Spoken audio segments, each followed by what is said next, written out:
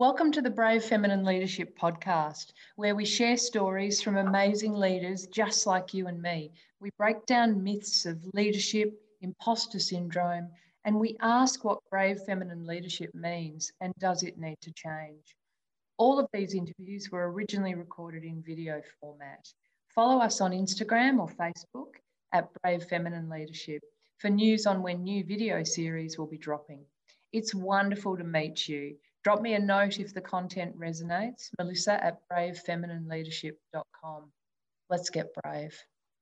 Welcome to our interview series on brave feminine leadership. Today I bring a wonderful brave leader, Gabrielle Dolan. Lovely to have you here with me. Thanks, Melissa. It's good to be here. Gabrielle, I'm going to jump straight into a little bit of a bio for you and then we'll jump into our conversation. So for our audience, Gabrielle Dolan is a global expert in business storytelling and real communication. She's an incredible keynote speaker and a best-selling author of 7 books. Her client list is extensive, including the likes of Amazon, EY, Telstra and the Obama Foundation. And the professional highlight of her career so far is meeting Barack Obama, and I can't wait to ask about that. Gabrielle is the founder of Jargon Free Fridays and was awarded Communicator of the Year for 2020 by the International Association of Business Communicators. Congratulations and welcome. Oh, wow, that sounds like I've been busy, doesn't it? It does sound like you've been busy. So I'm going to take you or ask you to take us right back as a starting point. And for people in our audience who haven't had the pleasure of coming across you before, tell us about yourself. Why are you who you are, Gabrielle? Oh God, that's a good question. Where do we start? Well, I might. So I won't go right back. But I'm one of 8 children, and I grew up in Melbourne, Australia, and still live and work in Melbourne, Australia. Currently, I was going to say currently married with 2 kids. It just sounds like I'm happily married with two teenage daughters, almost about to turn 18 and 21. So that's when and how did that happen? But that's all good. I was a good student up until about year 12 or year 10 rather. And then I don't know what happened. I really don't even know what happened. Like, you know, when people go, oh, you discovered boys and that, I was like, no, I didn't. I think I just discovered humor. And I just thought it was more interesting trying to make my friends laugh in class than actually doing any schoolwork. So I didn't go well in my final year of school. In fact, I failed English by 1 mark. And so the fact that I've published, 6, 7 books is quite hilarious. I think that, it's just amazing what you can do with good editors around. Are you still in touch with your English teachers? No, I think she might have died because she seemed really old. Mrs. Bennett, if you're out there, she seemed really old. Like she seemed about 60 or 70 when I went to school. But you know, when your teachers seem really old and then you realize later they're only about 32. Yes. So anyway, she might not be with us. She'll be, if she's not, she's laughing in her grave somewhere. Yeah. And so I actually wanted to be a graphic designer. That's what I wanted to be, no real burning desire, but I think I was sort of good at graphics and, drawing and brand logos and that. So I thought, I'll do that. And I didn't actually get it. Surprisingly, didn't get good enough marks to get into the graphic design course. So I literally just went and got a job. I thought, well, I didn't get into that course I wanted to do, so I'll go get a job. And what I had studied in my final year of school was computer science. So this was back in 1984 when computers were relatively new. And I saw a couple of jobs as trainee computer operators, not even knowing what they were, but because I'd studied computer science, I applied for them and I got them. So I started my career in technology. I worked for National Australia Bank for 17 years. And I just sort of progressed through the ranks. And then, about 17 years ago, I left the corporate world and started teaching people how to use storytelling to communicate more effectively. So working not in corporates, but working with leaders, like you said, from, around the world, teaching them the skill of storytelling. Incredible. So I would like to go back to your time in the corporate space. So 17 years in the corporate space. Yeah. Yeah. Yep. Well, about 20 years all up, but 17 years with NAB. Okay. And at some point in time, you had an idea, or you decided to leave, or you left. So tell us about that story. How did that come about? I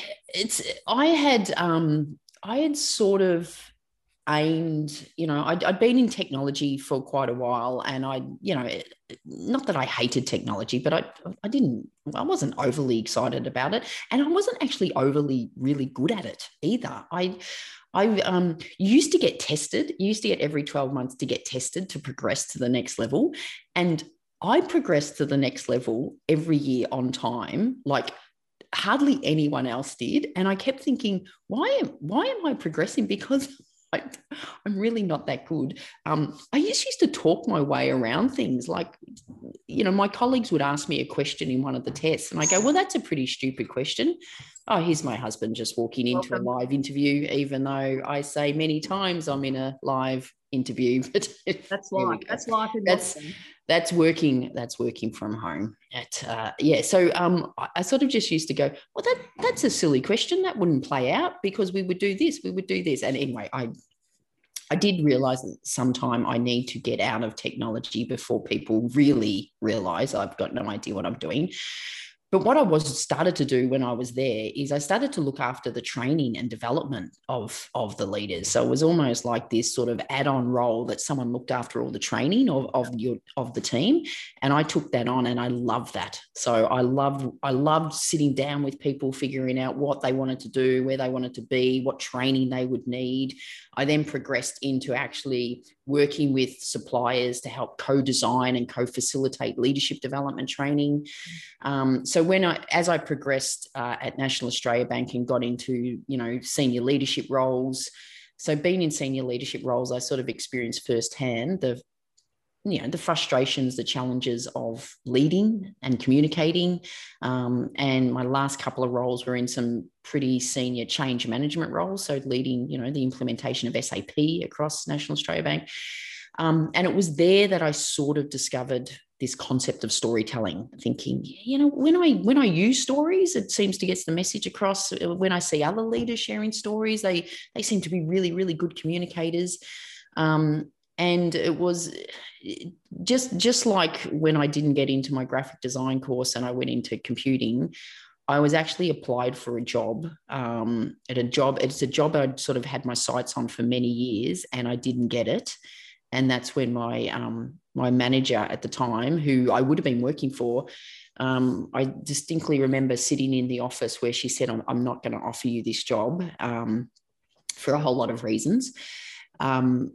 And then she said, what do you think you'll do? And I said, I think it's time to go. So and I still remember her putting her hand over the desk and going, I think it's time for you to go too. And she said, you've been talking about sort of wanting to run your own business and go out on your own. So why don't you do it? And it's funny, I sort of had maybe mentioned that a few times, but I don't think it was like this big burning desire. But I sort of thought, I think it is time to do. So I remember getting out of that meeting, ringing my husband, who just walked in the door, and saying, I think it's time to go. And he said, okay, well, if that's what you want to do, I'm sure knowing you've thought about it long and hard. It was like, no, I haven't. I've just thought about it then. But anyway, but the good thing, Melissa, is we were on a project, and I volunteered to stay to the end of the project, which was about 4 months away. So it gave me a whole heap of time to prepare for leaving corporate world after the 20 years. And I kept waiting for that day where I woke up and thought, what have you done? And that day never arrived, just never arrived. Okay, that's interesting. So many things in that story. Firstly, a leader who clearly was really listening to what you were saying, to have picked that up. That's fairly impressive. Do you remember any of the feelings at that moment as you kind of sat there and just went, this is, I think it's time to go, and she acknowledged that, yes, I think it is. Like, do you remember how you felt at that point? Look, I remember I was disappointed. So let's not say I was extremely disappointed I didn't get the job. This was a job. It was like I think it was the head of learning for Australia or Asia Pacific in National Australia Bank. So it was a big job, and it was actually a role that 5 years previously I had said in 5 years' time I want that job. That's and I had I went back to uni and did MBAs and stuff. It was a goal. It was my goal job in 5 years. And so I was extremely disappointed. I sort of knew by the time that meeting came around, just because they always tell the people that have got the job first. Yeah. And so I'd sort of thought, this is not looking good. So I walked into the meeting knowing, but I was really disappointed, and all my colleagues thought I was a shoo-in for the job too. So those conversations later were disappointing. So I was disappointed. But then I was crystal clear that it was the right time to go. So, and her encouragement, and it was, that's an amazing sense of leadership, isn't it? Where you can see what's right for the person, because I could have easily been slotted into another job. Mm. They could have easily found me another job I'd be happy with. But you look at that leadership, and it's almost like if you love someone, let them go. And she not only let me go, but encouraged me to go. Just pause for a moment and think of all those books that wouldn't have been written. No, exactly. We'll get there in a minute. Yeah. I want to ask about writing books too. But so before we leave that, before we leave the corporate space, that I'm looking at brave leader. I can't even say the word leadership through a gender lens. And I just want to ask, it really surprised me in the last series how many of the leaders I spoke to had never asked for a salary increase whilst they were working. Did you stand up and say, I need you to pay me more at any point in time? There was once I did that, and interestingly, it was the same female leader that suggested I go.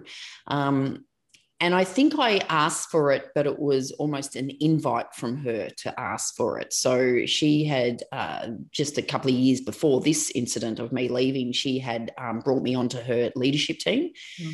And it was a promotion to get onto the leadership team. So it was stepping into, the senior leadership ranks, I guess. And when she told me my package, I must have had a little look of, I thought it would be more than that, because I actually did think it would be a bit more than that.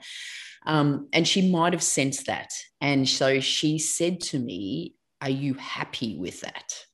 And I thought, here's an opening. And I said, I would have really expected it to be more than that. And she said, if I made it $10,000 more, would you be happy with that? And I went, yes, I would be. So, and I think, wow, that was an easy thing to do. So, but I'm going to say here, if she hadn't have put that out to me, I'm not sure if I would have. I might have. I still might have. I know really young in my career, I didn't get a position that I thought I should have got, and I remember sort of making plans to leave that small organization because of that. But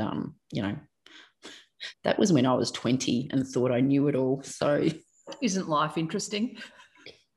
You get 20 and then you think you know it all, and then you get 30 and you go, no, now I really know it all. And then I don't know, then you reach 40, I think, or 50 and realize you know nothing. Yeah. And we're still learning every day. Okay, so this sounds like an incredible leader that you were working for at the time, understanding that women are less reticent to ask and really sort of throwing that out there. So congratulations to whoever that leader was, and thank you from all of us. I now Fiona, if you're watching, if you're listening, you know who you are, Fiona. Thanks, Fiona. I really want to now turn to starting to do your own thing. And we talk a lot about, a lot of people find that transition really difficult. When you're in a corporate role, in a corporate space, if you're selling or doing whatever it is you're doing, you're selling products and services, you're selling someone else, it's a different space. You stepped out into a space where it's all about you. It's your name on the business. There's no hiding behind anything. It really is you. I'd love to know how that kind of transition took place, how you started the business.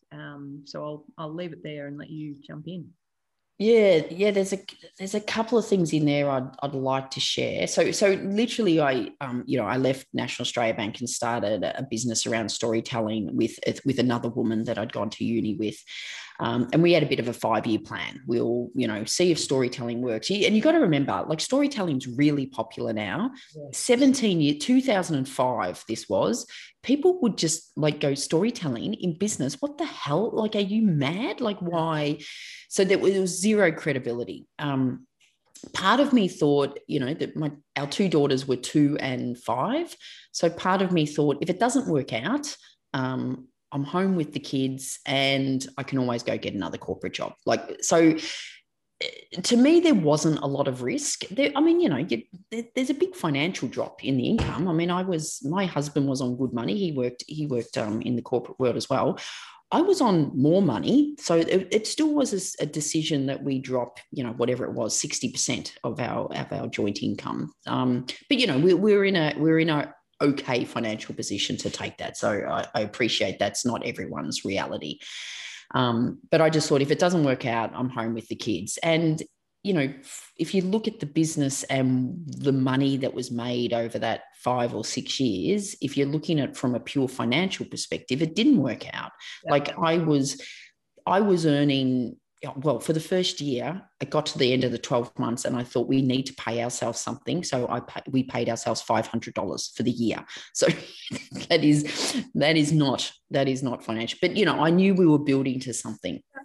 And even after 5 years, what I was taking from the business as a salary was nowhere near what I was earning in the corporate world, and nowhere near what I would have been earning if I was still in the corporate world. Yeah.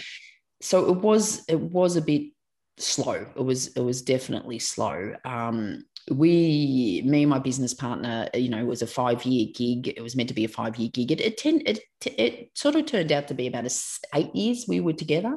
And then it was just a natural, we sort of both wanted slightly different things. So we decided to just go our separate ways.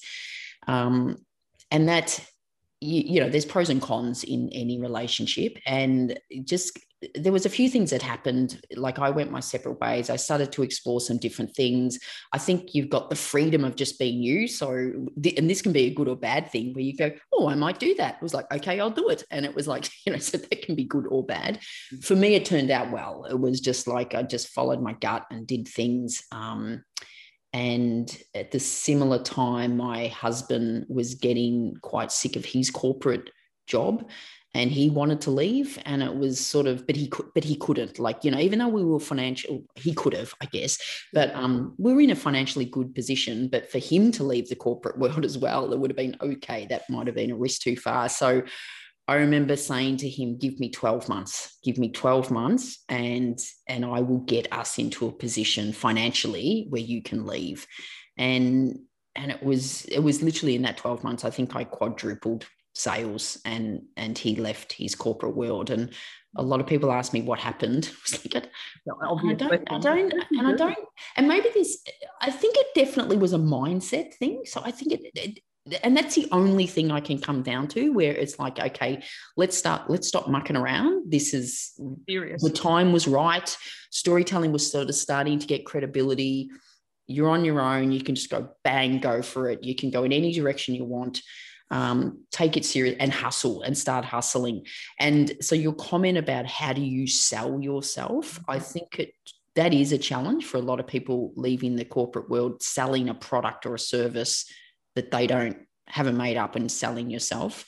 And I think I probably did struggle with that, but I think in the end, I think what happened is you're sort of not selling yourself, you're selling the value. And to me, it was a mindset is like, I absolutely know I can go into an organization and teach their leaders storytelling, and it gives unbelievable value. They're sitting there telling me, oh, we want to roll out this strategy and we want to roll out new values. And I've been in the corporate world and I've seen it all fail by the way we used to do it. And I know I can absolutely bring their strategy to life. I know the impact I can make. And therefore, it's not about me. It's the value I can bring. And then it was just sort of like you stand in your own conviction saying, I know I can add value to you. This is the price. This is when we can do it. Are you in or you're out? And in the end, the mindset for me was it's a sliding doors moment for them, not for me. They either take on this value or they don't. And it's like, it's their choice. It's got nothing to do with me.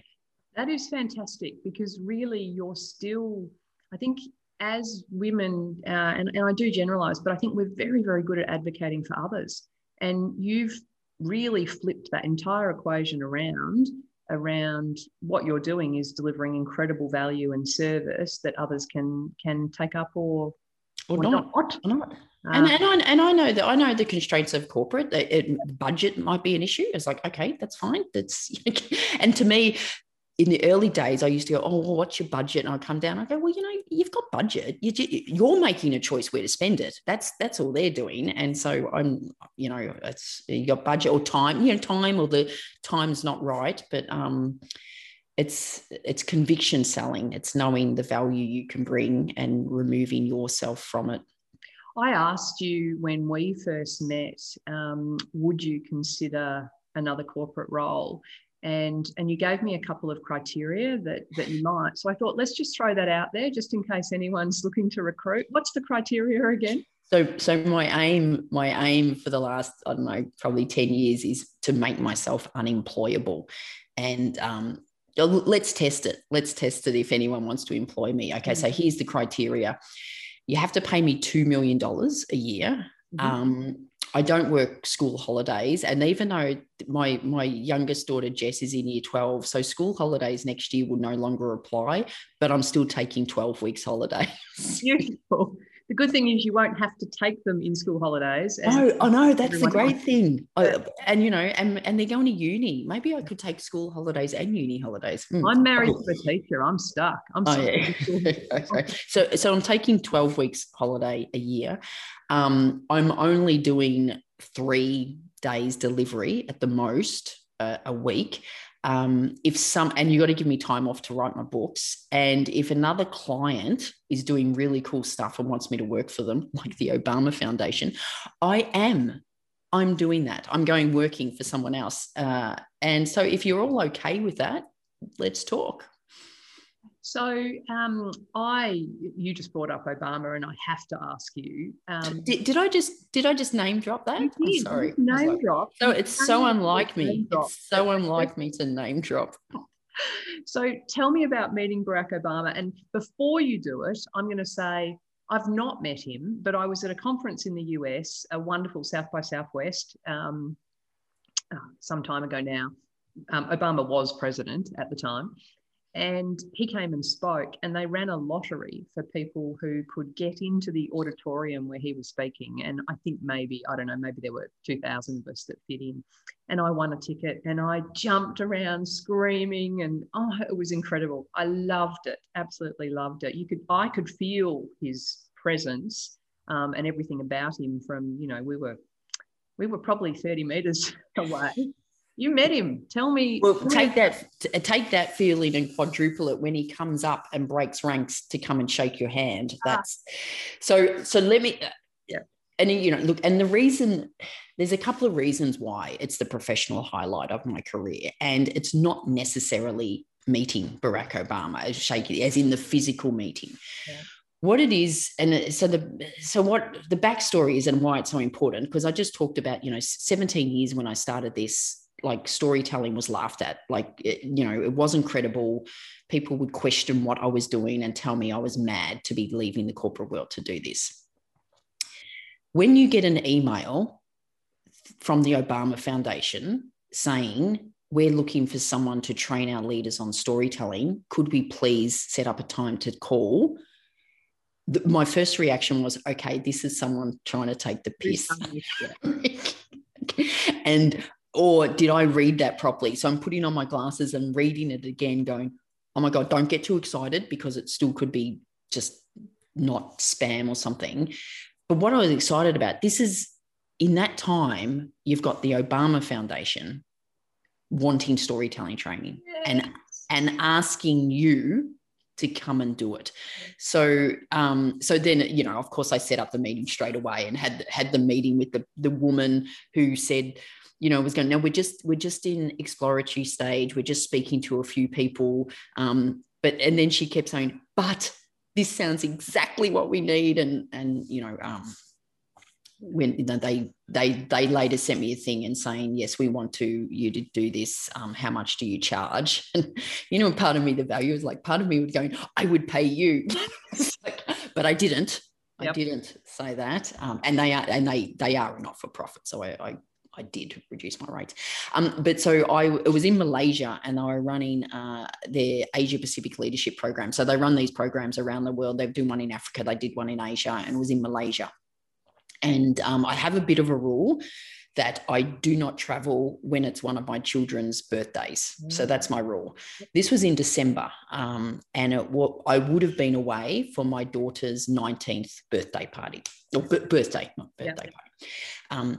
She coincidentally studies global politics and international studies at uni. So, and of course, uni wasn't on; it was in December, and so she came with me. So, I actually asked if I could bring her, and they said everyone's asking if they can bring their partners. And they've had to say no to everyone, but they allowed me to bring Alex, and they said, just pretend she's your assistant, which she actually was a pretty good assistant in the training programs. So she was there. So that was amazing for her. And it was the end of so we saw him speak. Michelle Obama was there as well. Michelle Obama is a brilliant speaker. Incredible. She's brilliant. He was there. His sister was there. His sister came and actually sat in on one of my storytelling trainings. She's amazing in her own right. And it was the end of the conference, and we were told, like we were always told, we'd never meet him. Mm-hmm. And it was the last day of the conference, and we actually thought he'd left. And we were sitting, you know, there was me and a couple of speakers sitting talking to some of the participants, some of the leaders, and then they got pulled in for the official photograph. So they went into this room for the official. There was 200 of them, and then all of a sudden he walks by and goes into the room, and he's like he wasn't president then. He's surrounded by security guards, and you're getting all flustered. It's just like anyway, they come over reminding that you're not allowed to approach him, that you're not allowed to take selfies, you're not allowed to ask for a photograph, and they're all big security guards with their hand, and you know they've got their hand on their gun. I was like, okay. Anyway, we waited. We thought he's got to come out the same door. So there was this other woman who was a speaker. She said, let's draw him to us with our energy. She goes, I've been visualizing this all week. We're going to draw him with this energy. If someone had said to me that, I would normally go, yeah, right, sure. And I'm going, yes, let's draw him to him. Anyway, he walked out. He must have seen us all waving like idiots. Anyway, we drew him with our energy, and he broke ranks, and he came over and he shook our hand, and he introduced, you know, he said, what do you do? Thank you for the speakers. Without you, we couldn't do what we're doing, yada, yada, yada. He must know the rule of you can't ask for a photograph. So he said, let's get a photograph with the speakers. And so I've got a photo of me. Alex, my daughter, is under his arm, and then me. And so that's sitting up on my office wall as I'm looking and talking to you. So that was pretty cool. It was a pretty cool moment. So that moment, that email, and you know, I think we've all got moments like that in our life about something. And I even remember when I first started the first series, and people said yes when I asked if I could interview them. I mean, I danced around the kitchen with excitement that, you know, they want to talk to me, and it's incredible. So congratulations for, you know, I imagine just proving out without a doubt to yourself that what you had built is incredibly valuable. I just want to ask, why do you think you've been so successful? Because you have been incredibly successful. I think, thank you. I reckon it comes back to that mindset thing. And I back myself. So I seriously, you know, when, like, even leaving the corporate world to run this, you know, run a storytelling, it was like, if it doesn't work out, it doesn't work out. And that is really like, first of all, it's like, what's the worst thing that can happen? And so when I look at the big things, the worst thing could happen, it doesn't work out. So, all right, so I go get another corporate job and I've spent a couple of years home with the girls. Yeah. Not bad. In fact, not even the worst thing that could happen. And maybe I don't even entertain the worst thing, maybe just saying that out loud, because the worst thing could be it didn't work out and I never got a corporate job again. But to me, I think, well, that's ridiculous. Of course I'm going to get a job. Like, I could do anything. Well, I couldn't do anything, but I could get a job. So I always think, what's the worst thing that can happen? And maybe it's just my delusional nature, but it's never the absolute worst thing. Mm-hmm. And I just back myself. I just give it a go. I live. There's a couple of quotes. In fact, there's a huge amount of quotes I live by. I love a good quote. And one of them comes from Strictly Ballroom. A life lived in fear is a life half lived. So if you're just not going to do something because, what if it doesn't work out? And then the other one, the other quote I live by is, it'll be all right in the end. And if it's not all right, it's not the end. It's just like, so I don't even comprehend failure, because it's just like, well, it's not, maybe that didn't work out, but it's not the end yet. So it hasn't worked out for a reason. So I just back myself, just give it a go. Do you have moments where have you had moments where you've had self-doubt though, and you've had to work through them? Like, have you got that voice in your head that? Yeah. So I think everyone has self-doubts, and everyone has that little voice going, what the hell are you doing? I think the difference between people is how long that little voice stays in your head. So how long you listen to it, and how much oxygen you give it. So I absolutely have self-doubts. Just even from little moments. Every time I write a book, it is getting better, but I would be like feeling physically sick when I would hand the book over to, some people that I admire and respect, and waiting for their feedback, and then, waiting for days to get their feedback, like, waiting for a boy to ring you. It was like, it's sickening. So I had that. I still remember, and this probably went on for years, every time I'd press publish on a blog post. For those of you that use MailChimp's a software thing, and their logo is a little male, and a little chimp. It's probably a male chimp, who knows? And you're really reluctant to press publish, because you're putting your thoughts out there. And then as soon as you press publish, this little chimp character comes up, sweating, going, "Are you sure? Are you sure?" And you're like, "No." And I hit, "No, I'm not sure." And I'm so there's always those little moments. Probably the biggest one was, when I went back and, my husband said, "I want to leave corporate world." And I said, "Give me 12 months. And I did have the success over that 12 months. Two things happened. He decided to leave. So he literally put in his resignation and was leaving. And at the same time, a friend of mine who actually used to teach my children, and we became friends, I asked her to be my assistant. She was sort of, she'd made a few jokes about, if you ever want an assistant, and then you go, "Well, I do." And she left her teaching career to come and work for me. And I still remember the time I went to the accountant, and I was telling him all this was happening. And he might have made some flippant comment like, "Wow, you've got a couple of people relying on you now, haven't you?" And it was like that thought of, I now need to make this work. Like, it's just not for me. I am the only income earner of the family. I've got a friend that's left her career to come and work for me. And I remember feeling really sick, like sick. And I was actually mentoring this guy, and we had a mentoring session. So I sat down for the mentoring session feeling sick, and all I did was go, "But." It ended up being reverse mentoring, because I'm just telling him what I'm feeling.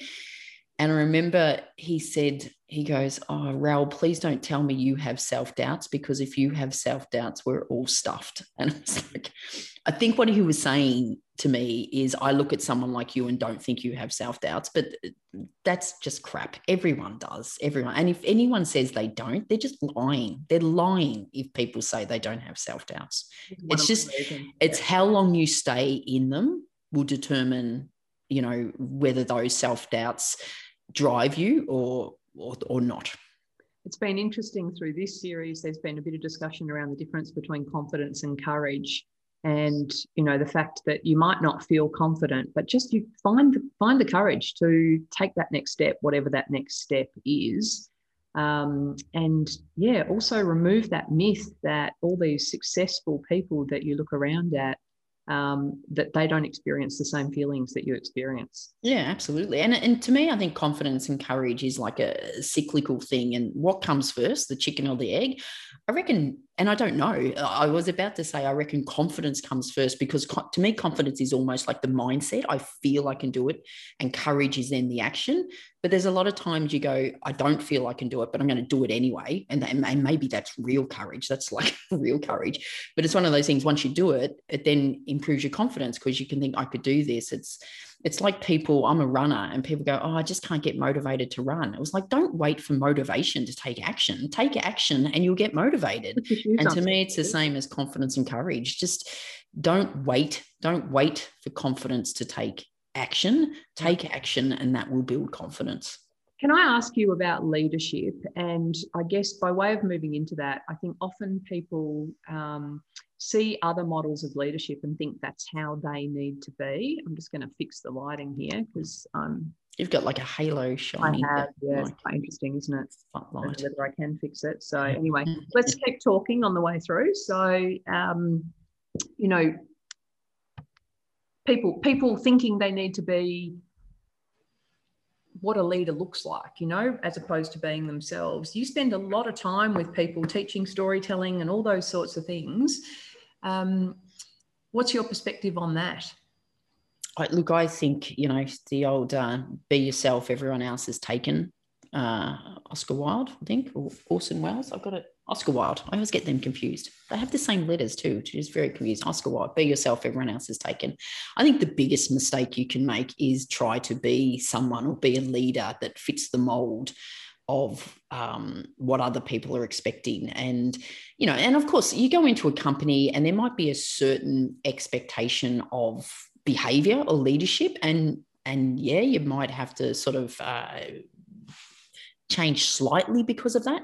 But if you're fundamentally changing who you are, you're in the wrong organization. You're like, and it's not sustainable. And why would you do it? I mean, why would you pretend to be someone else? Why wouldn't you just find a place where you can be yourself? Because when you be yourself, you know, you're being true and you're probably reaching your full potential. And it's there's a whole lot of benefits for that. But yeah, the work I do around storytelling and leadership is, to me, sharing stories has got a very practical approach. You're sharing stories to communicate your message better, whether it be your strategy or your change or your values, to communicate it in a way people understand and remember. That's the very, very practical aspect of storytelling. And even doing storytelling just for that is worth it. But the added benefits of storytelling, and so when you're sharing personal stories to communicate your business message, people get to know you more as a leader, and they get to know the real you, and they get to know what you value, and they get to know why you do the things you do. And that's like the added benefit. And I think that's a really good way for leaders to exercise authentic leadership. But yeah, just be true to yourself. It's like, I don't even know why you'd bother pretending to be someone else. It's exhausting. So the other question I'm asking people is around leadership. So for people who are keen to improve their leadership, what are three things you think someone should ask themselves? One of the benefits of getting old, it's not a lot, but I think you do become a bit more mellow and wise and listen. I remember I worked with a client in Vietnam, and he was the CEO, and he shared, I actually interviewed him for my podcast here, but he shared a leadership journey that he went on, like a massive transformation in his leadership as he got older. And one of the things he said to me, he goes, whenever something doesn't go right, or there's a mishap, or there's something that's happening, he goes, I always ask myself, what did I do that contributed to this? And I think as a leader, like, I'm not saying it's always your fault, but there'll be elements like, you know, leaders will go, something's gone wrong and they don't know about it. They go, well, I wasn't told about that. And I'd be going, okay, so what have you done that makes it your staff, your people, uncomfortable to tell you that? So I think there's always elements, even it could be miscommunication. Did I not communicate that properly? Did I not communicate the expectations properly? So I think it's always asking yourself, what have I done to contribute to this? And it could just be something really minor. But I think also when you come from that approach, it's the conversations you're going to have aren't going to be defensive, because it's that. I think something I've learnt is, it's not a question, but it's listen to learn, not to protect. So I think as we often listen to someone's counter argument just to protect our own, but as a leader, you should be listening to get as much information as possible to make the best decision. And if you're not listening to learn, you're not making that decision. And ultimately, as a leader, that's what you're getting paid. That's what you're getting paid the big bucks for, is to make the right decisions. And so you're not doing that without listening. So I think that, and you just don't always have to be right. You don't always have to be right. I remember about 5 or 6 years ago, I had the great, I went to Harvard to do an executive education. So I drop names like Obama and Harvard left, right, and center. And one of the things you had to do was ask 3 people close to you, if they could change one thing about you, what would it be? So we were going out for dinner with Steve and the girls the night before I left. So I thought I'd stupidly pose that question to the family. And my Alex would have been about 16 at the time. And she goes, in a nanosecond, she goes, admit when you're wrong. And I was seriously mortified. And I just said, I don't think I have a problem at all admitting when I'm wrong. And she goes, I rest my case. It's just... my daughter, Jess, who was about 11, said, the thing I would change about you is sometimes when I say, is it going to be hot or cold, you say it's going to be hot and it's a bit cold. It was like, okay, Jess, there's an app for that. And then my husband wisely said, "Oh, you wouldn't change a thing." Very wise. I was going to ask. I'm glad you got there. Very wise man. Of course, that was a no win for him, that question. Getting insight into why you're happily married. So no, it's good Exactly. for you to share that. So, Gabrielle, the last question I ask of everybody is, from your perspective, what does brave feminine leadership look like, and do you think it needs to change? So I don't think there's a difference between brave feminine leadership and brave leadership. I think leadership is having the conviction in what you can do and your decisions, and leading, making decisions right for yourself, but also right for your team and right for your family. So I don't think that needs to change. I think what needs to change is everyone else's bias towards feminine leadership, and this concept of, oh, she's really bossy. And it's just this perceived thing where a female can behave in the same way as a male, and it's perceived differently. So I don't think I don't think women need to change around brave feminine leadership. I think everyone else needs to accept that it's leadership and it's brave, and just because it's coming from a woman, it shouldn't be perceived differently. I can't finish our conversation with asking, has everyone got a good book in them? That is a good question. I see books in a lot of people. So one of the things I think I'm good at is speaking to someone and seeing what they're passionate about and seeing what their expertise are, and going, there's a book in that. And they might never write a book, but they could. And so, yeah, I think ultimately everyone has a book inside them, because everyone's experiences are different, their ideas are different, their concepts. So yeah, everyone's got a book inside them if they had the desire to write it. Fantastic having the chance to talk to you, and thank you for being so generous with your time and joining the conversation. Very much appreciated. Thanks, Melissa. Good to be here. Hello there. If you're enjoying the podcast and would love to accelerate your own growth and leadership, then head to bravefeminineLeadership.com/brave tips for your gift from me, where I've captured all of the amazing tips and themes that came out of these conversations. I hope they help you feel your brave rising.